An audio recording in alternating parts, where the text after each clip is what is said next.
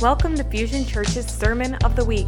Fusion Church is located in Wakanda, Illinois. We exist to complete and multiply people who passionately follow Christ. For more information, visit www.fusionchurch.com. Let's dive into this week's sermon.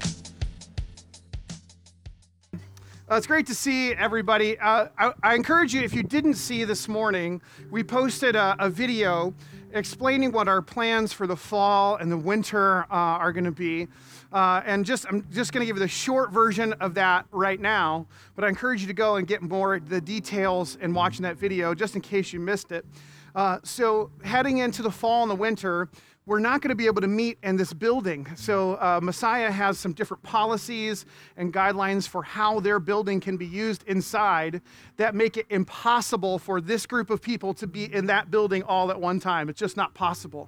And so as our leadership team weighed kind of, okay, what do we do here, Lord? It just felt like God was saying to us that this was the time for us to press in even more to these smaller pockets of community, which we have always had a heart for. We've always believed that this is one expression of church, but it's just one expression, that what we actually do in our homes when we're gathered together, actually something entirely different gets to take shape in our homes when we're together like that. And so we're excited, honestly, really genuinely excited about what the opportunity holds for us. We know that this is going to be complicated. We know that there's still going to be some things we have to do online. Some of our groups are going to end up meeting more online, some groups more in person together, and we're going to do our best to try to work all of that out. But we just really feel like, let's just go after it. Let's just see what God wants to do in our homes and in our neighborhoods and his families, getting to know each other. And I just believe that we'll emerge on the other side of this with a stronger sense of Jesus at the center of every home.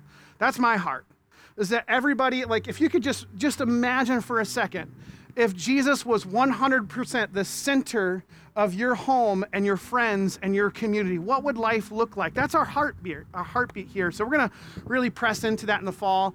And again, if you've got questions about why we decided to do that, okay, what are we doing, then come and talk to me. I'd love to talk to you about that and teach you more. So far, I mean, I was so surprised. I got text after text this morning just saying, hey, I'm excited about this. I'm really excited about what God's doing. So I'm excited to share that with you. If you are visiting with us, we're so glad that you're here. Every week that we've been out here, we've had a few new people connecting with us. We're so glad.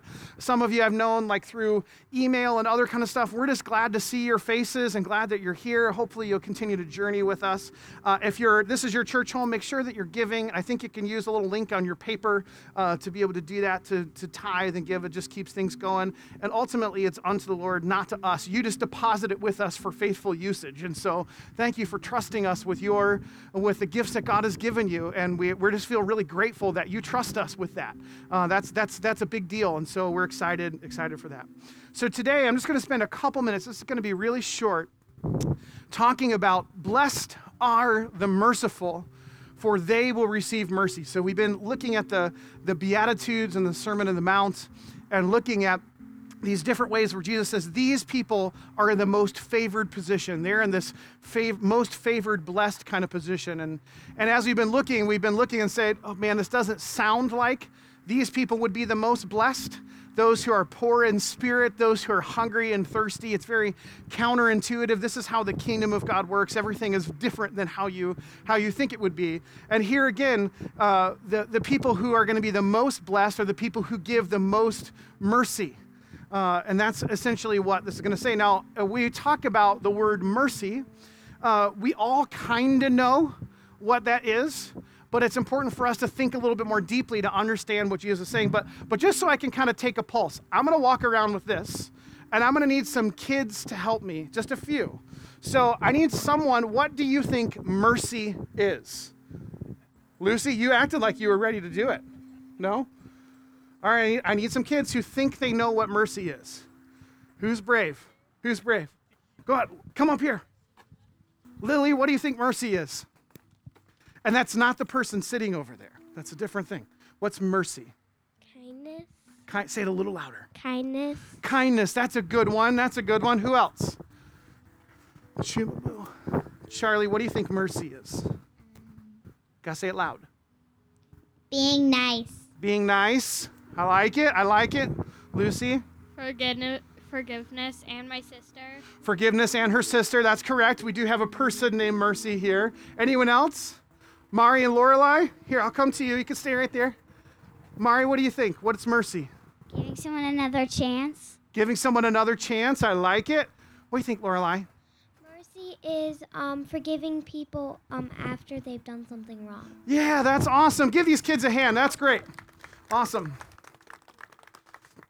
That's great. It's helpful because we have these words that are in our minds, and we all know, like, the Bible is a book that you can read and everybody can understand on the surface, but if we dig a little deeper, we can actually mine out more richness. And so mercy is this idea that's pretty simple, but we can dig a little deeper. So mercy is an attribute of God that's described all throughout the Bible from front to back, all the way from the beginning. God is showing mercy. He is merciful from the Old Testament all the way through the New. And mercy is also something that he expects of his people, that he expects his people to be merciful. God in the scripture is known for how merciful he is. And a lot of the Bible, especially the end of the Old Testament with the prophets, is filled with a lot of prophecies kind of against people who aren't giving mercies to others. So God's people get in big trouble when they don't extend mercy to other people. And so Jesus here is just like picking up this like idea that's woven all throughout the scripture about this idea of mercy. And mercy has two kind of underlying ideas. So if you get these two categories in your head, it'll help you flesh out what mercy is. The first one is forgiveness, which some of you kiddos kind of mentioned. So mercy is all about forgiveness. So when someone has done something wrong and there's an opportunity for you to like prove that person wrong and show them what they did, maybe even punish that person for something that they did wrong, but you choose to not do that and instead choose to give them forgiveness and release them of the thing that they have done wrong, that's an aspect of mercy. Mercy is all about forgiveness.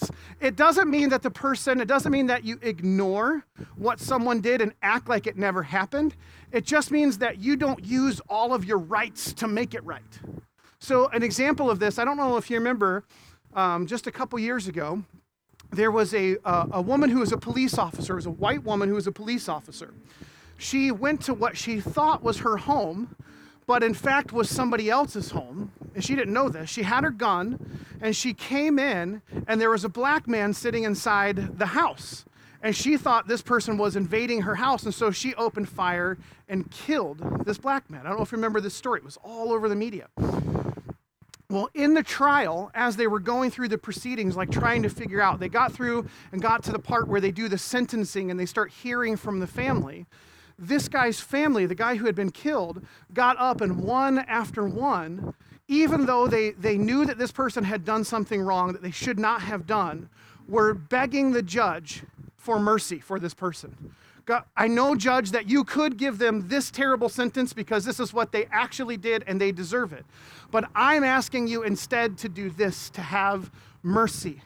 So we're not saying let it go, act like it didn't happen, but we're saying don't impose the harshest punishment. That is an idea of what mercy looks like. And Jesus tells his disciples that they should be merciful people, that they should be the kind of people that offer forgiveness. Actually, if you remember, we talked about this when we did the Lord's Prayer just a month or two ago, how Jesus prays that we should forgive others just as we want to be forgiven, that with the measure that we forgive others, that we would be forgiven. He tells us in a parable. Do you remember this story of the unmerciful servant, where a person who is forgiven a huge, massive debt, the person says, you don't owe anyone anything, but then that person who's forgiven the debt doesn't forgive another person that has a little debt against them. And so that story basically is this harsh warning that if you have been given mercy, you should be extending mercy to other people. This is all throughout Jesus' teaching, that we should be people who are ready to offer forgiveness, that we should be people who are ready to offer mercy. This should mark who we are. So that's one side, is forgiveness. The other side is compassion. Another side of mercy is all about compassion. So when you see someone in need, you should be moved to act on their behalf, regardless of what they did to put themselves in that position of need. That's what compassion is. When I have compassion on someone, I'm not judging how they got in this position of need. I'm saying this person needs help. So imagine for a second, you see someone on the side of the road who just had a car accident, and you know that they need help right now, right? You don't have the time to kind of think through, well, what happened? Was this person looking at their cell phone, or were they drinking and driving, or what happened to put them in this position? You just know this person needs help right now. So you go and you offer your help, and then if there are other issues later to deal with, you deal with those things later, right? Because we're just called to act with compassion when we see a need, and this is an aspect of mercy. It's giving a homeless neighbor food just because they need it, or shelter just because they need it, not because they deserve it. So mercy is not about what does a person deserve, it's about what does a person need and what do I have to offer this person in need. And this idea of compassion is all throughout the Bible, from beginning to end. As a matter of fact, it's in the description when God says, "This is who I am," he describes himself as full of compassion. And if you want to do a little extra study, right now, you could, not right now, but maybe when you go home or later on this week, go to YouTube and watch the Bible Project videos on God's character. They're doing a great job of just unpacking these different aspects of God's character. And one of them is this idea of compassion. And it's really cool if you study this word, it actually is the same root word as for the womb, a mother's womb. It's interesting. So this action, this love of God, this mercy that he extends comes from a place like a mother caring for her children. Isn't that a cool picture of how God cares and loves for people? And here's what Jesus is saying, look, I want you as followers of me in my kingdom, I want you to have that same kind of compassion. I want you to be full of mercy, all right? So mercy is about compassion on the one hand, and it's about forgiveness on the other hand. It's about freely giving what someone needs, regardless of whether they deserve it. And Jesus operates at this level of mercy all the time. Everywhere, it's interesting, almost every page of the gospel, you'll see Jesus is moved with compassion for. And sometimes when Jesus is moved in compassion, it's really interesting, he teaches. So you read just before Jesus does an incredible teaching that says he was moved with compassion, and so he began to teach them. Sometimes he is moved with compassion, and so he begins to heal them. Sometimes he's moved with compassion, and so he lets a sinful woman sit near to him, and he includes people. Jesus is just his way his mercy is expressed is in so many different forms. I just love that about God. It doesn't look like just one thing. Isn't that awesome? Like sometimes his mercy looks like, I've got to teach you something. Now, I don't know about you. Let me get real practical for a second. That part doesn't always feel very merciful. When God is teaching you something, sometimes the things that he's teaching us feel really, really difficult. It doesn't feel like mercy, but I'm so thankful for those things that God takes me through, because actually I can see on the other side the mercy that he's offering me and instructing me in his ways and teaching me what he's like. And so Jesus is asking his followers to be the same kind of merciful people, just like he is, to have our antenna and our radar up at all times, to be merciful people, to have compassion, and to give forgiveness freely. This is what he expects of his followers, what he asks of his followers. And the thing is, these aren't supposed to just be random, like occasional things that we do every once in a while. It's the thing that's supposed to mark us. So when people think about who are Christians, one of the first things that should come to their mind is Christians are merciful. Christians are merciful. If not, then we've somehow gotten off course just a little bit. Is that how you think most people think about Christians? Probably not. Most of the time what you hear is something very different, and most of the time what you hear about Christians are very judgmental, not very merciful, right? And we know that God is a God who also judges. Let's be really clear. God clearly has a posture of judgment. There's no question about that. You can't read your Bible and avoid that. But his default posture is that his mercy triumphs over that judgment. So that should be the same thing. This is from the book of James. This is Jesus' own brother says, mercy triumphs over judgment. So in our lives and the way that we see the world, the way that we interact with the world, mercy should be the leading point in our lives rather than judgment.